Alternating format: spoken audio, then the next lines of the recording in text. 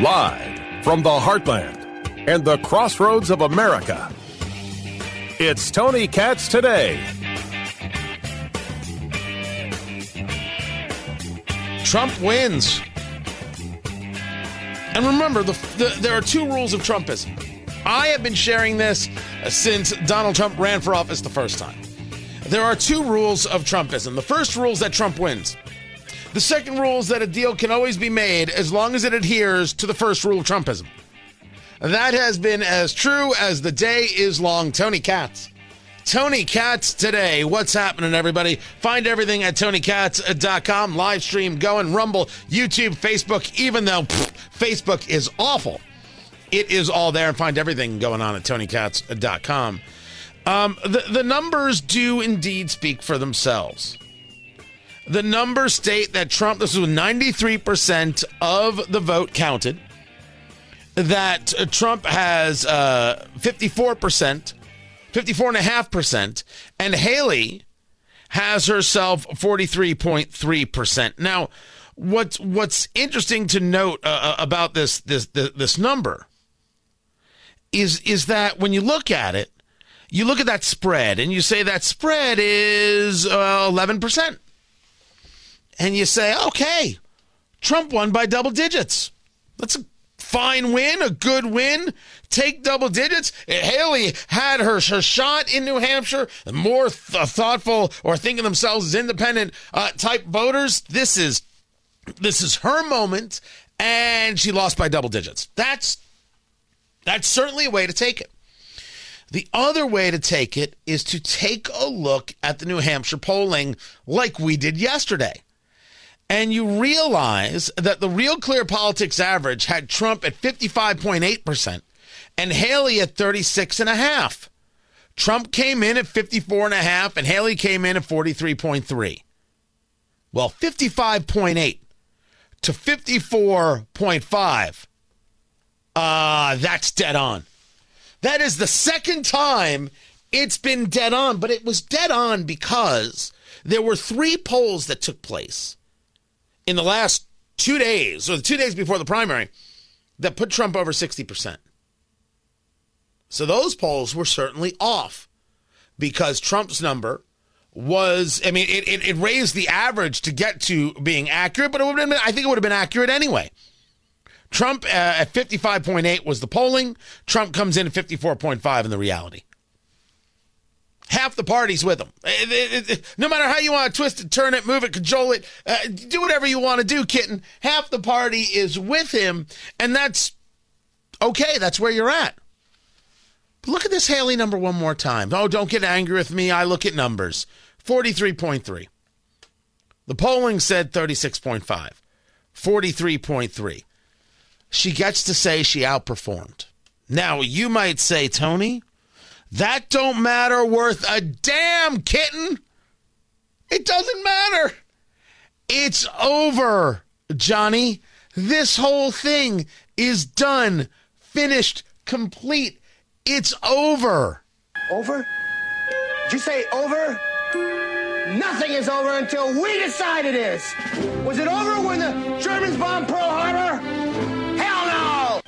Over? That's a solid point, Senator Blutarski. It is a solid point that it is not over until we decide it is. But politics is different than real life, and for the most part, it's over. But you can't get away from that now, can you?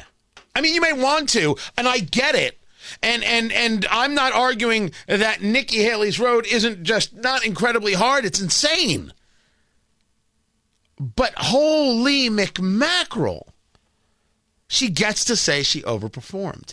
And therefore, she might actually be able to keep some money rolling in to get her to South Carolina. She needs South Carolina more than she needs oxygen. We know this to be true. And there has been no polling change in South Carolina. We deal with the same numbers that we have always been dealing with, which have, and the Real Clear Politics average, Trump 52, Haley 21. That, kids, is a 30-point spread.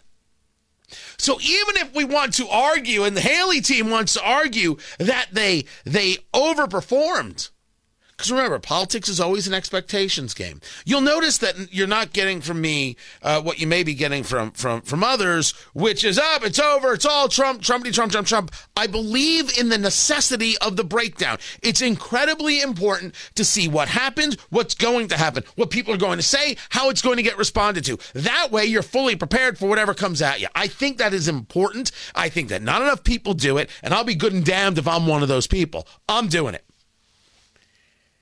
30 points is 30 points is 30 points. So even if Haley outperforms and she's, it outperforms by 7, you mean in her home state she only loses by 23? Now, I don't have right now some polling data about Nevada, and I don't even think Haley's trying for Nevada, but I want you to work through these numbers. Because people are trying to find a lot of different ways for this to be spun well for Haley. And I take a look at everything. I'm like, how does this play out? I mean, if you listen to Nikki Haley, this race, as we said, or as Senator Blutarski said, far from over. I want to congratulate Donald Trump on his victory tonight. He earned it. And I want to acknowledge that. Now, you've all heard the chatter among the political class. They're falling all over themselves, saying this race is over. It's not over!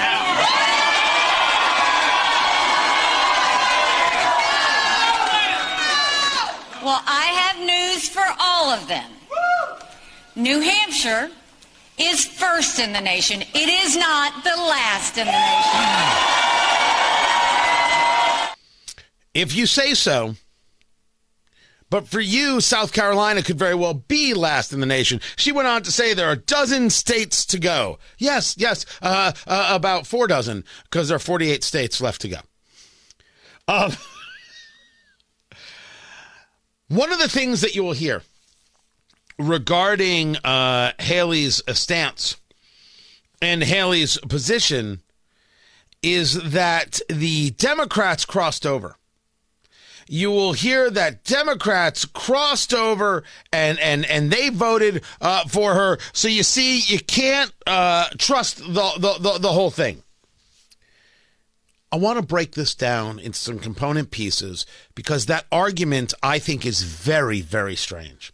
And I don't think that argument does Donald Trump nor Trump supporters very well. I think it actually is a backfire argument. In New Hampshire, there are people who changed their registration to Republican to vote in the primary for Nikki Haley. You see, that's what they did, and that's why the number was so close. It's much further. That's an argument for why Nikki Haley is a better general election candidate. Don't forget, you have to win in November. Have we forgotten? Are we so focused on the primary that we forgot that we have to win in November? Like, I hear this from Ronna McDaniel, the head of the GOP. Well, one thing I will say about the whole field of candidates that have run for president on our side, I commend them. They've been great. This has been a great contest, but I think there's some history that was made tonight. We have never had a nominee in our party that has won without winning winning either Iowa or New Hampshire. Donald Trump is the first ever to win both. I'm looking at the math and the path going forward, and I don't see it for Nikki Haley. I think she's run a great campaign, but I do think there is a message that's coming out from the voters, which is very clear. We need to unite around our eventual nominee, which is going to be Donald Trump. First, Donald Trump is the first non-incumbent ever to win Iowa and New Hampshire. I didn't know that stat. That's crazy. Like, that's an amazing number. You're like, wow, there's been a lot of elections. But here's the conversation, Ronna McDaniel. You should be fired. You think this is about getting Haley out of a race so we can unite around Trump? What have you done in the 50 states to ensure the lawyers are already preparing for whatever mishegas goes forward? Mishegas is the Yiddish for BS. What have you done to ensure you don't get screwed like you did in 2020? You're the one saying you got screwed. What have you done? And where has the Republican Party been to ask this question? You think that the issue is some guy in New Hampshire changed his registration to vote for Haley? That's the issue? Are we all freaking deranged? That's nothing. You think that, well, you see, that's why Haley got so close. Could we get serious for a second? Could we have a moment of agreement? And the moment of agreement is, if you think there were shenanigans in 2020, and you and I may differ on where the shenanigans were and what the shenanigans were, this, that, and the other, the issues, the problem, what some people would describe as straight out theft. What have you done? What has the Republican Party done to ensure they're prepared to fight in 2024? You're talking about some person in Nashua who decided to change their registration. You see, that's the problem, Tony. No. If anything, if I'm the Haley team, I use that as the example of why I'm the better general election candidate. Because after all, it's about winning. Yeah, you got to win the primary, but you then got to win a general. And Donald Trump is tougher to get over the hump of a general than Nikki Haley is. The numbers show that. This is a unique moment of people not actually recognizing what it is that they're saying and how these things can be spun. Nikki Haley can't actually turn this, I think, into momentum, however. And certainly Republicans have a couple of built-in opportunities here more than ever before. And those opportunities are being given to them by Joe Biden when you hear things like this. We'll teach Donald Trump a valuable lesson. Don't mess with the women in America unless you want to get the benefit. What are you looking at me for? I don't know what the hell the man said. Then again, he doesn't know what he said. Joe Biden is imminently beatable. This is exactly what Dean Phillips, the congressman from Minnesota, the Democrat who's running for president, has been saying. He got 20% of the vote in New Hampshire. By the way, Biden wasn't on the ballot because New Hampshire went first and the Democrats said you're not allowed to go first. South Carolina goes first because, equity or whatever it is. So Biden wasn't on the ballot. So instead he was a write-in and he got like 60 some odd percent of the vote as a write-in. Can you imagine you wrote in the name Joe Biden? You wrote that in? You did that seriously with a straight face and everything. That is quite incredible. Did people clearly come over to vote for Nikki Haley? Yes. That is not proof that Nikki Haley is unpopular, but rather could be proof that Nikki Haley would be a better general election candidate. Now you say to me, no, Tony, it has to be that she's unpopular because within the Republican Party, her number would be much, much lower. Yeah, very, very possibly. Maybe. But the other side of that coin is by doing so, the argument is, well, this hurts Trump because it makes the race look close. I thought the Democrats wanted Trump.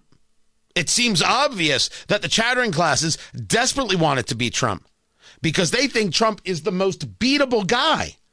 That's why they've been pushing for the last 2 years that he's a dictator, that he's a threat to democracy. I mean, you understand that they at MSNBC and CNN and the New York Times and the Washington Post, they've been sowing the seeds of serious, serious violence. We're not saying anything new to anybody here. How many times are you going to tell America that guy's a threat to democracy? That guy's a threat to democracy. They're a threat to democracy. The whole idea of the whole Republican Party is MAGA, right? Make America great again. And it's a threat to democracy. How many times do you think that gets said before somebody says, I got to do something about this threat to democracy? Oh, if we don't understand yet what the level of irresponsibility from the entire staff there, air staff at MSNBC and CNN, we don't know anything. But if the objective is to go against Trump, one would not do anything to stop Trump from getting elected. So again, I argue that this idea of they all switched over doesn't make sense. They switched over to stop Trump. They want to stop Trump, but they want to fight Trump because they think Trump is the easier beat. even the numbers show that, if we are to believe the polling numbers, Haley wins in a general election by a greater margin than Trump does. And Trump, in the vast majority, there might be a poll or two out there where he didn't, but in the vast majority, he has exceeded Joe Biden. I don't think Trump supporters, or the Trump team should be using this argument of switching over. I think under any level of questioning, it kind of falls apart. And nor do I think that Trump needs to go down the road of attack. To tell you, it was very interesting because I said, wow, what a great victory. But then somebody ran up to the stage all dressed up nicely when it was at 7. But now I just walked up and it's at 14. But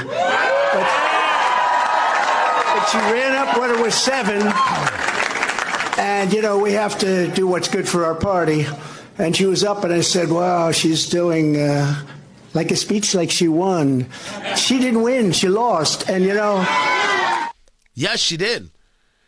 And I think that if you're going to do the unity thing post Ron DeSantis in Iowa, you might want to stick with that, because I think that actually worked for you. But he's going after Haley like it's his job. Now, there's an argument there. You haven't won until you won. The other side of that coin is you won. Act like it. I don't know if that one's going to hurt him as much. What I do know is that Haley's path is beyond tiny. Can she play spoiler? Right now, I don't even see that possibility. Keep it here. I'm Tony Katz. What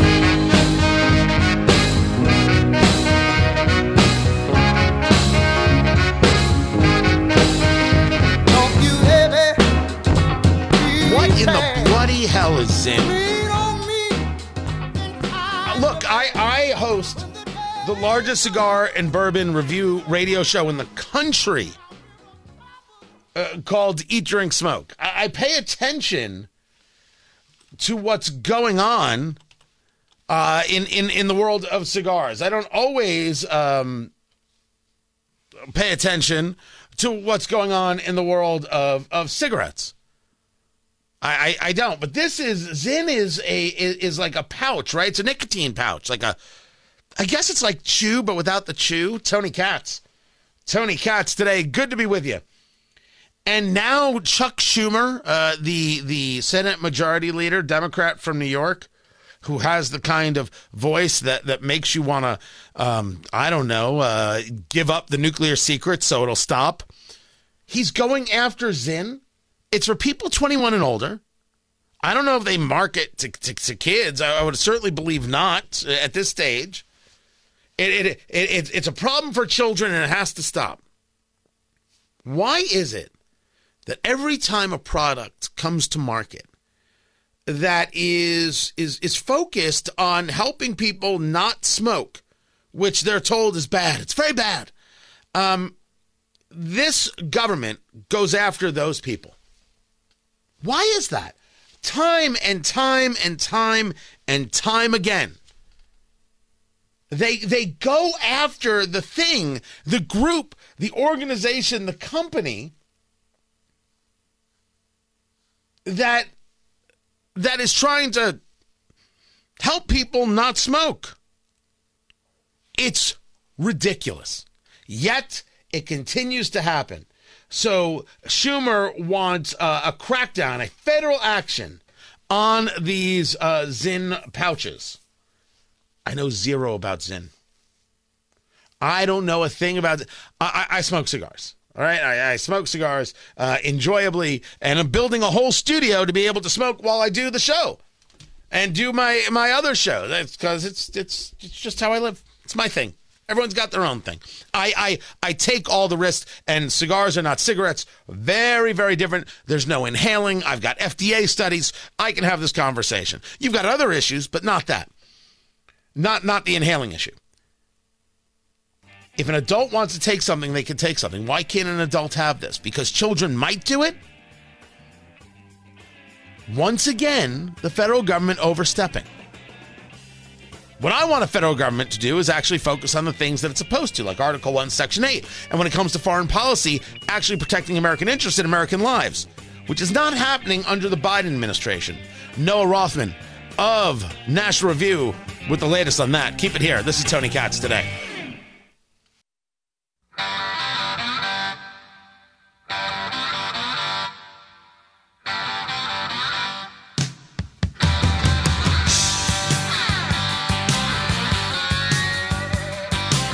I don't know if there's any question to whether or not Joe Biden's policy in the Middle East has done us damage, or whether Joe Biden's foreign policies in general have done us damage. Let's go back to the withdrawal from Afghanistan. Let us discuss the Chinese weather balloon. Did we forget that we allowed this balloon to traverse the nation? Not only did we allow it, we never got the full story until recently that they knew it. They knew where it was. They knew it was coming, and their objective was to not tell us. It took two guys in Montana who happened to look up in the sky and say, Tommy, what is that? I don't know, Paulie, it looks like a balloon. Tommy, that's a big-ass balloon, Tommy. I mean, I've seen some balloons in my days. I've had some birthday parties. That's a big balloon. You sure? You really are right. That's a huge balloon. We should call somebody. You know what? Call Billy down at the police department. He'll know what it is. He'll know what to do. And that's how they figured out there's a damn balloon that came from China. And they knew when it launched, and they knew how it traveled, and they could have shot it down anytime. Oh, but they couldn't shoot it down over Montana because, as you know, all the people would get harmed.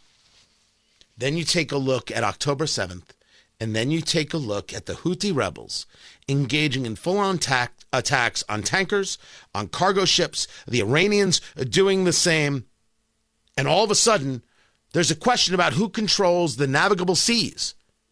I'm Tony Katz, as I said, good to be with you. Noah Rothman joins us right now from National Review. Follow him on the X at Noah C. Rothman. You write about this more than most, and following a lot of this on the national security side, and really a conversation about foreign policy in general. We have had agreements and disagreements. This was you, Joe Biden's provocative weakness. As I understand, Noah, you're taking the point or the position that the biggest issue with Joe Biden's foreign policy is that Joe Biden is unwilling to have a foreign policy that has any concreteness. Am I off base in your understanding? I would amend slightly, because I do think Joe Biden has a foreign policy. It's a profoundly dovish foreign policy. I think he is, even more so than Barack Obama, committed to American retrenchment, by which I mean withdrawing from a lot of the traditional commitments that the United States as the global hegemonic power has all over the world. That has been his policy, and that is provocative. I think he has demonstrated a willingness and intention and actually a efficacy in executing that imperative, just withdrawing from hotspots in the world or where we have obligations and creating power vacuums in our wake. And that is provocative. Geopolitics is a zero-sum game. That which we lose, someone else gains. And a lot of revanchist, revisionist powers, Iran, Russia, a variety of other extranational groups, transnational terrorist groups, they see an opportunity, an open window. It's not going to be open forever, and they're making the most of it. So this was an argument made, Noah, when President Barack Obama went on what many called that world apology tour, right? He's in Egypt and other places, and he's apologizing for America's actions. He's really apologizing for America's might. And the argument was that while maybe in the United States that is seen as humility, in other cultures, other nations, other political philosophies, that is seen as weakness and something to take advantage of and exploit. I think we have seen that the desire to take advantage of and exploit Joe Biden's weakness, this same exact kind of theory, is going on in an unrelenting fashion. I think so. There's something admirable and unique in the American character, that it is an anti-colonial power. It has always been one. It does not want to maintain and preserve foreign possessions, foreign entanglements, for the sake of national prestige, as much as a very cynical reading of American foreign policy on the far right and in the progressive left believe. The United States is not an imperial power. It has grand obligations across the planet Earth because we were bequeathed that obligation in 1945 as a result of where the powers fell in the wake of World War II. It does us no good to bemoan the obligations that we inherited from the British, for example, with regard to, as you said in the outset, preserving and guaranteeing the free navigation of trade lanes in the seas. That is the responsibility of the global hegemon. And the global economic market, the world market, which has only existed since 1991, this is a pretty new feature. It existed until 1914, took a big long break, and then came back in 1991 and has produced unparalleled prosperity and a dramatic peace, a peace that the world had never previously known. Go look at how many people died in wars prior to the beginning of this century and the end of the 1990s. It was a lot more than we have today. As much as we think the world right now is so unstable and there's wars everywhere and people are dying all over the place, that is an ahistorical reading of our current environment. Right now, we have an unprecedented level of peace and prosperity across the planet, which has lifted billions of people out of poverty. It's a miracle. And anything that comes after it will be suboptimal relative to our current condition. So it's the sort of thing you should seek to preserve. And Joe Biden has very little interest in doing that. But it's funny that you phrase it in that way. We have less war now. Talking to Noah Rothman of National Review, you should check out his books, including Unjust, Social Justice, and the Unmaking of America. That's available at Amazon.com, wherever fine books are sold.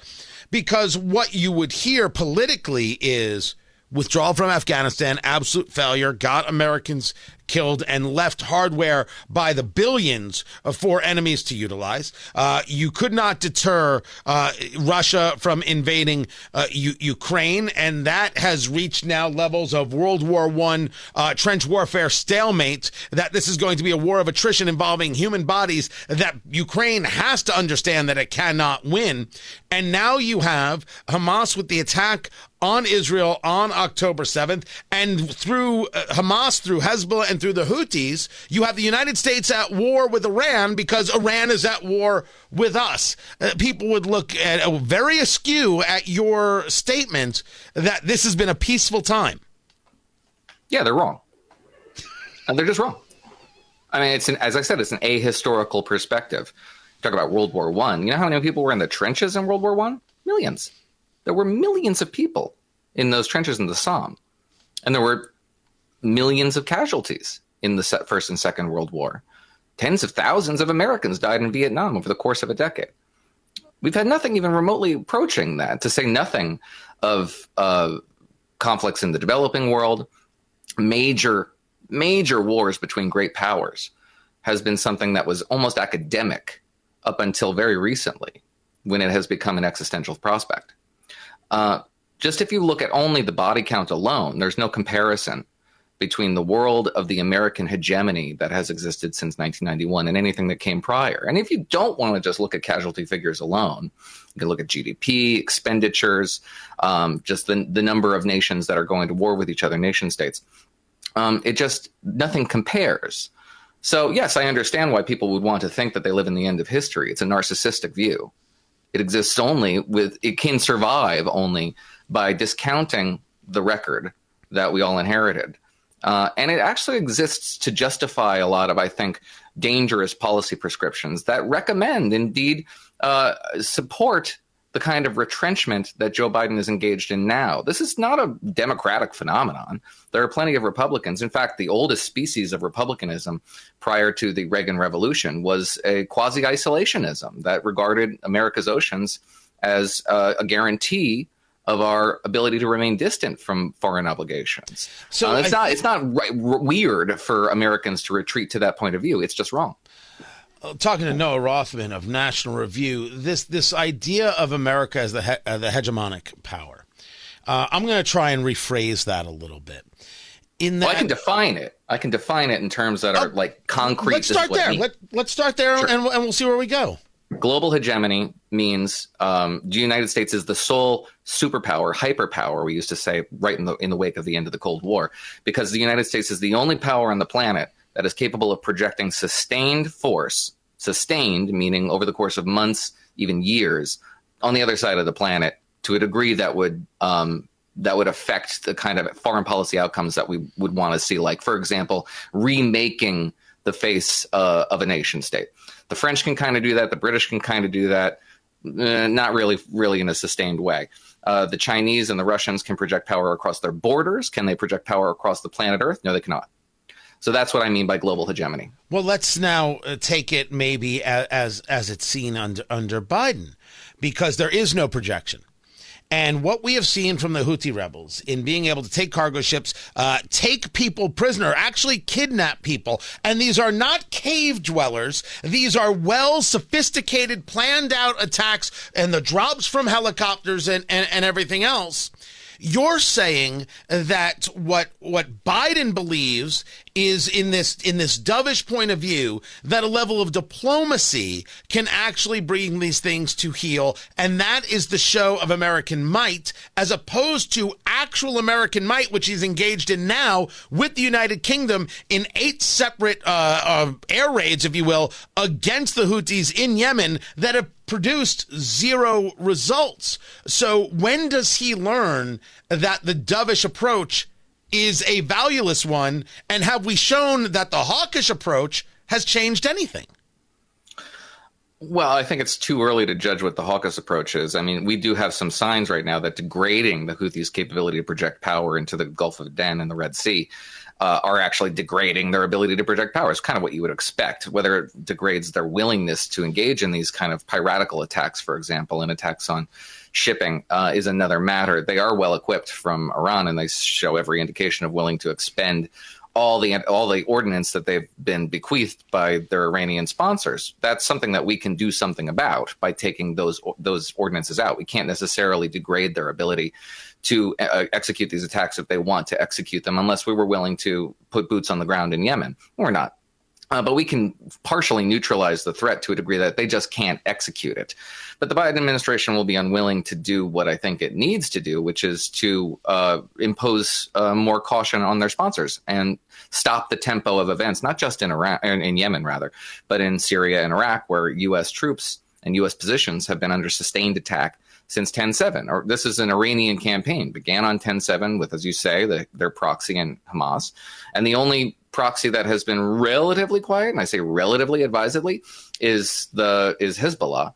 And only because we've parked so many naval assets off the coast of the Levant in order to deter them. Deterrence isn't necessarily working against Iran, but it can, and it usually does when you hit them in the face. Ronald Reagan dropped a series of Iranian warships at the bottom of the Persian Gulf in the 1980s.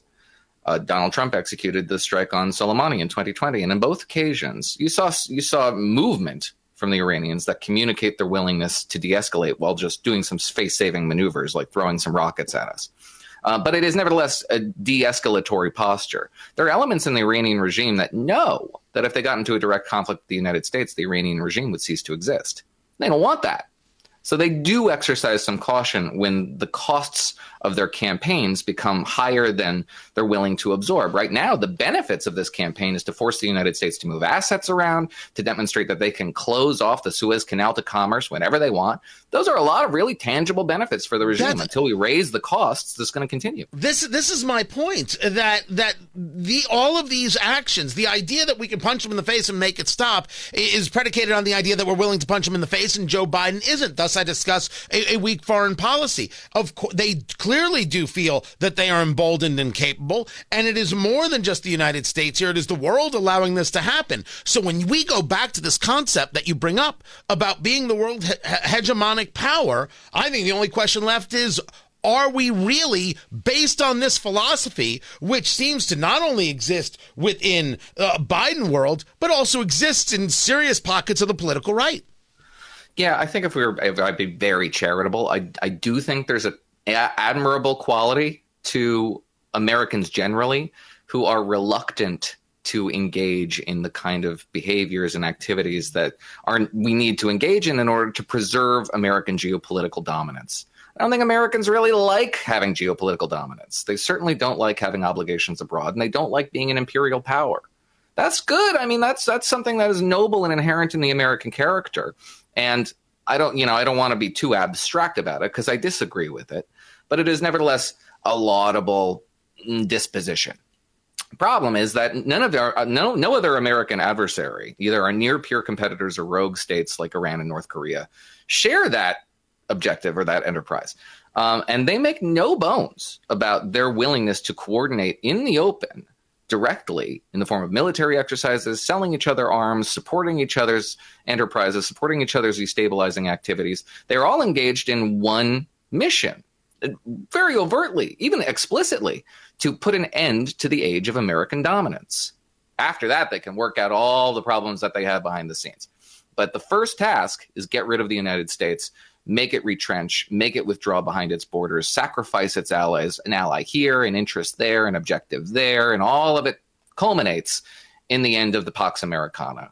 That's not something Americans should look forward to. The world that awaits us on the other side of that looks a lot like the world that we got a glimpse of on 10/7. Before I let you go, and I want to dig in a little bit. I only got about 60 seconds on the radio side here. I want to bring you to last night, the primary, Trump v. Haley, talk about two very different views of the world regarding foreign policy. Trump getting the 11-point victory.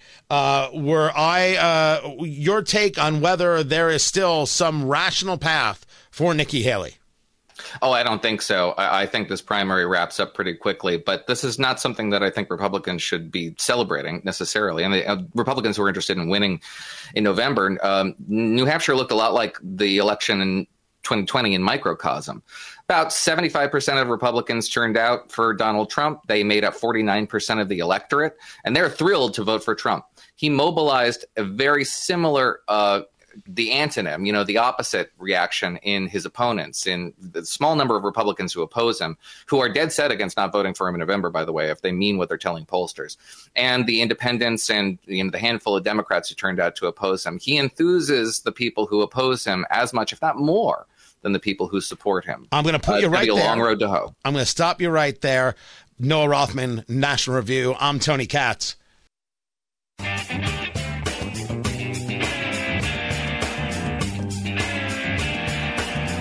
Man, I went long. I went long with Noah Rothman, and I apologize for nothing. People cannot act right on an airplane. I have a very disgusting story for you. Sorry to hear it. And the DEI hellscape. The University of Wisconsin law. Best of luck hiring a lawyer. This is Tony Katz Today.